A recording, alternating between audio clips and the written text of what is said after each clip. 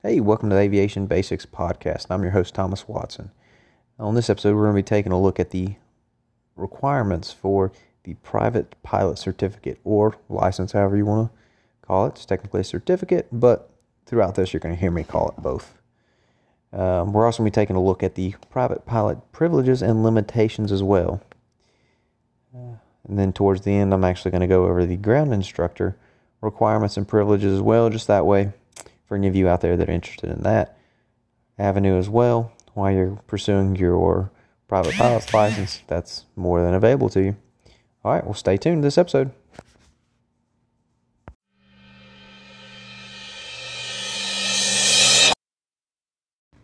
So now we're taking a look at the requirements for the private pilot certificate.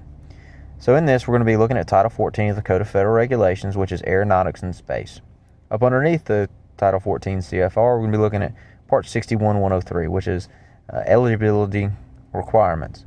So to be eligible for a private pilot certificate, a person must be at least 17 years of age, be able to read, speak, write, and understand the English language, receive a logbook endorsement from an instructor who conducted the training or reviewed a person's home study of the aeronautical knowledge areas listed in Part 61-105, which is a whole bunch of different things. I'm going to go over a few of them. And that's just basically the knowledge you need to know for the written portion and the practical portion, and just to be a good pilot altogether. And then you must pass the required knowledge test on the aeronautical knowledge areas listed in Part 61-105. So basically that's your written test. So you have a written test and a practical test you have to do, and you have to do the written before you can do the practical. And then once you finish the practical, then you get signed off as a private pilot by the Designated Pilot Examiner, or DPE. Okay, so then you must also receive flight training and a logbook endorsement showing that you've conducted the training in the areas listed in Part 61-107 that apply to the aircraft rating you're seeking. Certify that the person is prepared for the required practical test. It's not only that you've done everything, but the instructor thinks you're ready, because if the instructor doesn't think you're ready, you probably do need a little more time. Either just to practice some things or just to become a better, safer pilot altogether. And you also must pass the practical test, which is what I was talking about you do with the DPE. And then you must apply with the appropriate sections of this part that apply to the aircraft category and class that you're seeking. And finally, you must hold a student pilot certificate, a sport pilot certificate, or a recreational pilot certificate. So you can either get a sport or recreation first, or you can just get a student pilot certificate. And all a student pilot certificate is once you go get your medical from from doctors listed for Aero Medical. You can go on the FAA's website and find one near you. So you go and you get a medical from one of these guys, and then once you do that, you take that to your instructor.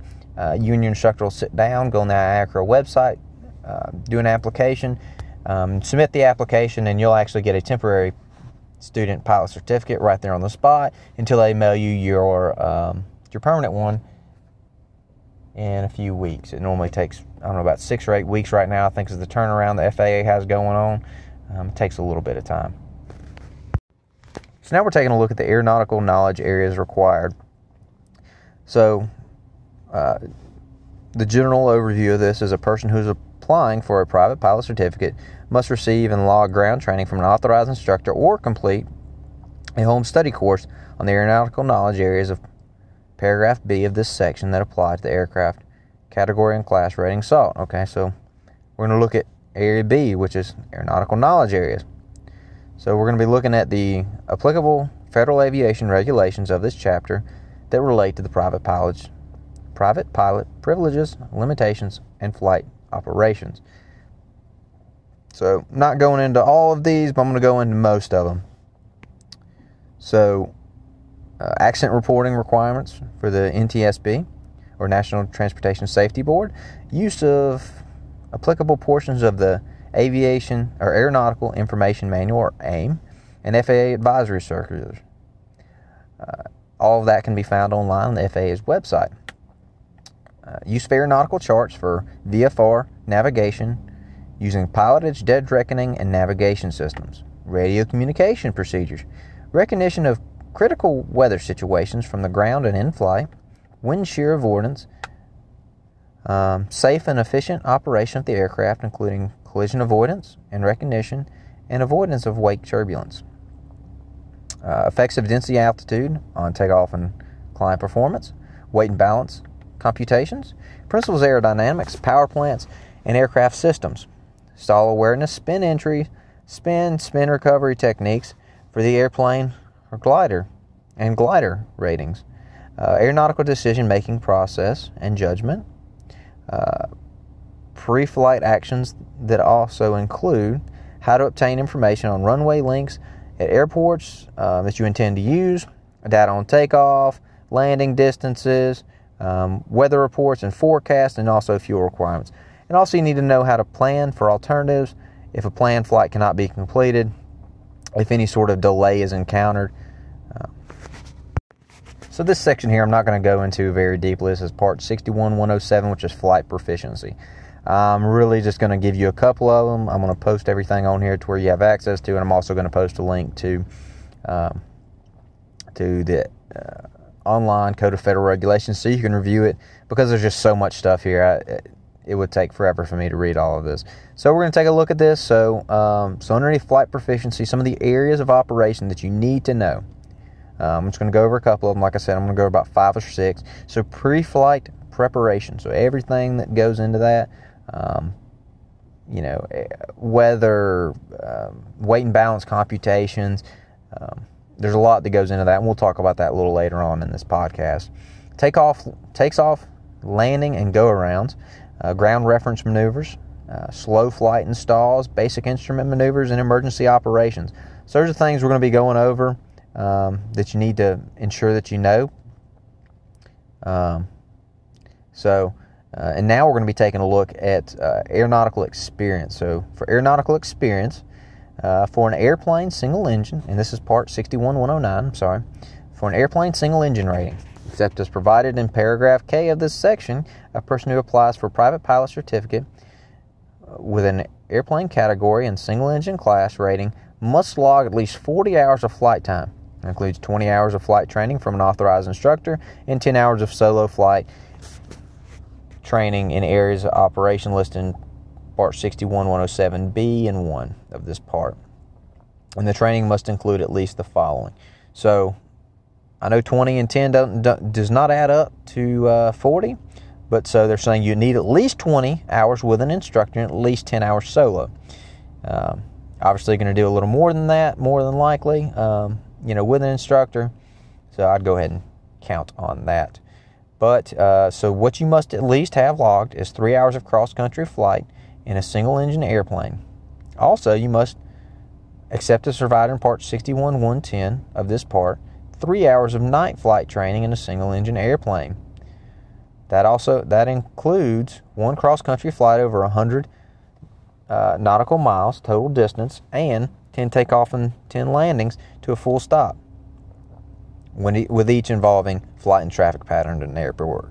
So basically, part of those 3 hours you have to have at night is one cross-country over 100 nautical miles total distance and 10 takeoffs and 10 landings.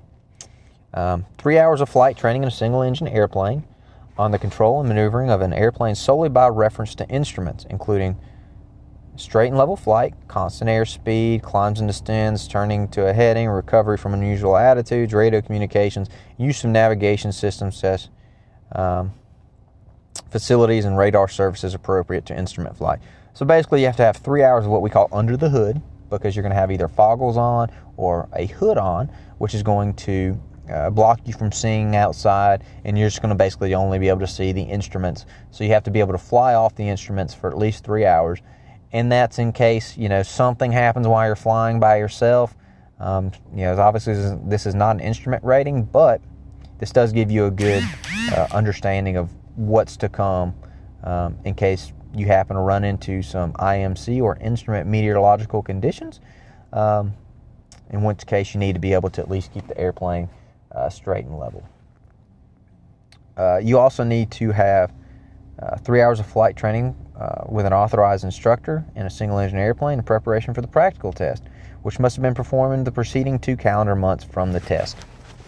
10 hours of solo flight time in a single-engine airplane consisting of at least the following: 5 hours of solo cross-country time, 1 solo cross-country flight of 150 nautical mile total distance, with full stop landings at 3 points, and 1 segment of the flight consisting of a straight line distance of more than 50 nautical miles between the takeoff and landing locations. Also, it includes 3 takeoffs and landings to a full stop, with each involving flight in the traffic pattern at an airport that has an operating control tower. So, within your 10 hours of solo flight, again, 5 hours cross-country time. Within that cross-country time, you have to have 150 nautical miles. And then one of those legs has to be more than 50 nautical miles between both airports. And then again, finally, like I've already said, 3 takeoffs and landings to a full stop at an airport that is tower controlled. So, looking back at all this, I'm going to kind of summarize this to make it a little bit easier to understand, because that is a lot in one big gulp. So I'm going to try to narrow that down a little bit, so make it a little bit easier to understand. So 40 hours, 20 hours with dual instruction. So 3 hours cross-country flight, 3 hours of night flight, with 1 cross-country over 100 nautical miles, 10 takeoffs and landings to a full stop while at night, 3 hours of flight by reference to instruments, 3 hours of flight training 60 days prior to the practical test. Also, you need a minimum of 10 hours of solo flight, 5 hours of that being cross-country time, including 1 solo cross-country of over 150 nautical miles to a full stop at 3 points, and at least one of those legs has to be over 50 nautical miles. When I say legs, I mean segments. And then 3 takeoff and landings to a full stop at an airport with an operating control tower. So hopefully that makes all of what I said a little bit easier to digest, because I know it is a lot. So now we're going to look at the private pilot privileges and limitations. Okay, so except as provided in paragraphs B through H of this section, no person who holds a private pilot certificate may act in pilot command of an aircraft that is carrying passengers or property for compensation or hire, nor may that person, for compensation or hire, act as pilot in command of an aircraft. So, as we started looking at this, we look at what a private pilot can do. So a private pilot may, for compensation or hire, act as a pilot in command of an aircraft in connection with any businesses or employment. So up underneath that it says the flight is only incidental to that business or employment, and the aircraft does not carry passenger property for compensation or hire. Also, a private pilot may not pay less than the pro rata share of the operating expenses of flight, with passengers providing expenses and involve only fuel, oil, airport expenditures, and rental fees.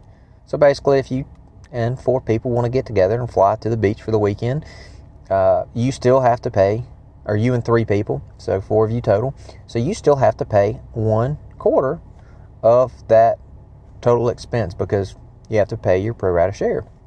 Okay, a private pilot may act in pilot of command of a charitable, nonprofit, or community event flight if the sponsor and pilot comply with the requirements of 91-146. So basically, if you're flying for a charitable organization, you can still fly even as a PIC. A private pilot may be reimbursed for aircraft operating expenses that are directly related to the search and rescue operations, provided the expenses only involve fuel, oil, aircraft expenditures, or rental fees, and the operation is sanctioned under the direct control of a local state, local, or federal agency, an organization that conducts search and rescue operations. So basically, if you're contacted by a local police department or what have you, and they need help searching an area, you can get paid basically the expenses that the airplane actually is up in the air. You can't be paid for your time, only expenses for the airplane. So a private pilot also, who is an aircraft salesman who has at least 200 hours of logged flight time, may demonstrate an aircraft to you're a prospective buyer. I know that doesn't apply to many people whatsoever, but for those few of you that it does apply to, I figured I'd at least put it out there. Private pilot who meets the requirements of 6169 may act as pilot in command of an aircraft towing a glider or unpowered ultralight vehicle. So there's quite a few things that you can do. There's a couple other things here that I'm going to skip over for now. Like I said, I'm going to include this into the show notes so everyone can go ahead and take a look at it once we're done. Also, the aircraft is authorized to carry not more than 6 occupants. I'm sorry, let me go back a little bit. A private pilot may act as pilot in command of an aircraft without holding a medical certificate issued on Part 67 of this chapter, provided the pilot holds a U.S. driver's license, meets the following requirements, and complies with this section under the conditions and limitations. So basically, if you have a basic medical and not one issued by a designated flight surgeon, then this is kind of what you can operate. So the aircraft is authorized to not carry more than 6 passengers, has a maximum takeoff weight of not more than 6,000 pounds, and is operated with no more than 5 passengers on board. So there's some other things up underneath there, but again, I'm not really going to go into those right this minute. I'm just kind of giving you a brief overview of what you can't do. So basically, as a private pilot, you can go out and fly as long as you're not getting directly paid for it. You can't get paid for it. However, under these certain circumstances, it's listed here clearly in Part 61-113. You can get paid at least for the airplane or maybe the other passenger's portion of the airplane. Like I said, if you and some buddies get together and decide to go to the beach for the weekend or go, fly from Atlanta to Savannah to go eat seafood one day, well, you can surely do that, but you do also have to pay your share of it. So if there's only you and one other person, then you at least have to pay half. So keep that in mind when you decide to make these events.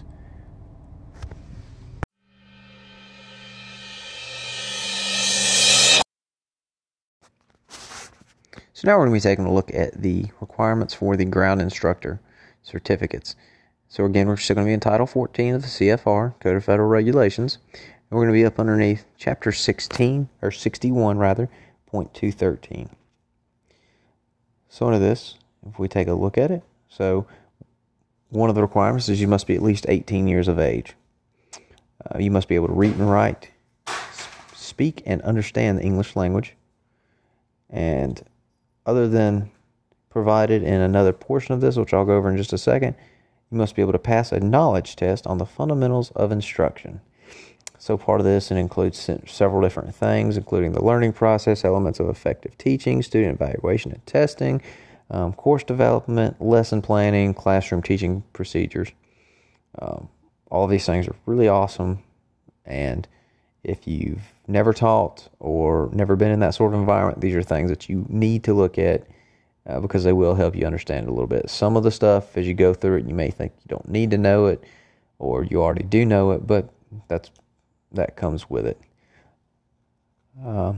You also need to pass a knowledge test on the aeronautical knowledge areas in. And so for the basic ground instructor rating, it's going to be 61.91, 61.105, 61.309.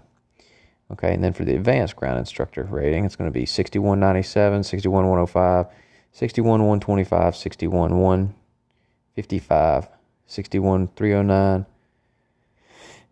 And then for the instrument ground instructor rating, it's going to be 61.65. So all that is just basically the areas in which you need to know and understand fully when you're going in to go take these knowledge tests. For the basic ground instructors, essentially just a little bit more knowledge of what you need to know for the private pilot license written portion. Okay, so when it said that you may not have to take the fundamentals of instruction, there's 3 ways that you can get around that. So one of which is hold a ground instructor certificate, or a flight instructor certificate issued underneath this part. So if you already have one, then you've taken the fundamentals of instruction once before, or or you hold a teacher certificate issued by the state, city, county, or municipality that authorizes the person to teach an education level of 7th grade or higher, or you are employed as a teacher at an accredited college or university. So basically, either you take the fundamentals of instruction, you already are an instructor, you are a state certified teacher, 7th grade or higher, or you are employed as a teacher at a college or university. So those are your ways around taking the fundamentals of instruction, which if you already are an instructor, you may have already taken it. So like for me, when I go from my advanced to my instrument ground instructor, I'm not going to have to take the fundamentals of instruction again. It's a one-time test. And then when I eventually work towards my CFI and CFII, again, that all falls up underneath that original fundamentals of instruction I have taken. Okay, so we start looking at what each instructor can do. So the basic ground instructor, as a basic ground instructor, reading right here from the regulations, 61-215, a ground instructor rating is authorized to provide ground training in the aeronautical knowledge areas required for the issuance of a sports pilot certificate, recreational pilot certificate, private pilot certificate, or associated ratings underneath this part. Ground training required for sport, recreation, and private pilot flight review. Also, recommendation for the knowledge test for the issuance of a sport, recreation, or private pilot certificate. So, when we talked about the written test that we have to take for the private pilot certificate, essentially as a basic ground instructor, you can sign off people to go take that test, as well as for the sport and recreational private pilot certificates. So, as an advanced ground instructor, let's look at that. A person who holds an advanced ground instructor rating is authorized to provide the following. Ground instruction in the aeronautical knowledge areas required for the issuance of any certificate or rating underneath this part, except for aeronautical knowledge areas required for an instrument rating. So, this includes balloon, gliders, everything you can think of. And that is also commercial, ATP, any rating out there other than the instrument rating. So multi-engine, which is actually an add-on rating. Furthermore, the ground training required for any flight review except for the training required for an instrument rating. So remember, think everything but instrument as an advanced. Also, you need a recommendation. Also, you can recommend for a knowledge test required for the issuance of any certificate or rating underneath this part except for the instrument rating. Again, as an advanced, you can do everything but an instrument rating. And there's an instrument ground instructor. That's where you get the instrument part. So, as an instrument ground instructor, you can provide the ground training for the aeronautical knowledge areas required for the issuance of a instrument rating. All right, ground training required for an instrument proficiency check, and a recommendation for the knowledge test required for the issuance of an instrument rating underneath this part. And finally, when we start to look at it, it says right here, a person who holds a ground instructor certificate is authorized within the limitations of the ratings on the ground instructor certificate to endorse the logbook or other training records of a person to whom the holder has provided the training or recommendation specific, paragraph A through C. So, basically, as a ground school instructor, you do endorse logbooks to show that they have completed training. Okay, so then recency of experience, and this is kind of where the regs differ a little bit for a ground instructor versus a pilot instructor. So when we're looking at ground instructors, recency of experience is based on a 12 calendar month. Okay, so when we're looking at it, the holder of a ground instructor certificate may not perform the duties of a ground instructor unless the person can show that one of the following has occurred in the previous 12 calendar months. So 12 calendar months from the time you initially get your certificate, because they assume when you initially get your certificate that you know what you're doing because you just passed the knowledge test for the certificate. So after that 12 months from the day you get your certificate issued to you, you have to show one of these 4 things. Otherwise, your certification isn't there. I mean, you still have it, but you are not authorized to teach. So the first way is employment or activity as a ground instructor, giving pilot, flight instructor, or ground instructor training. Second way is employment or activity as a flight instructor, giving pilot,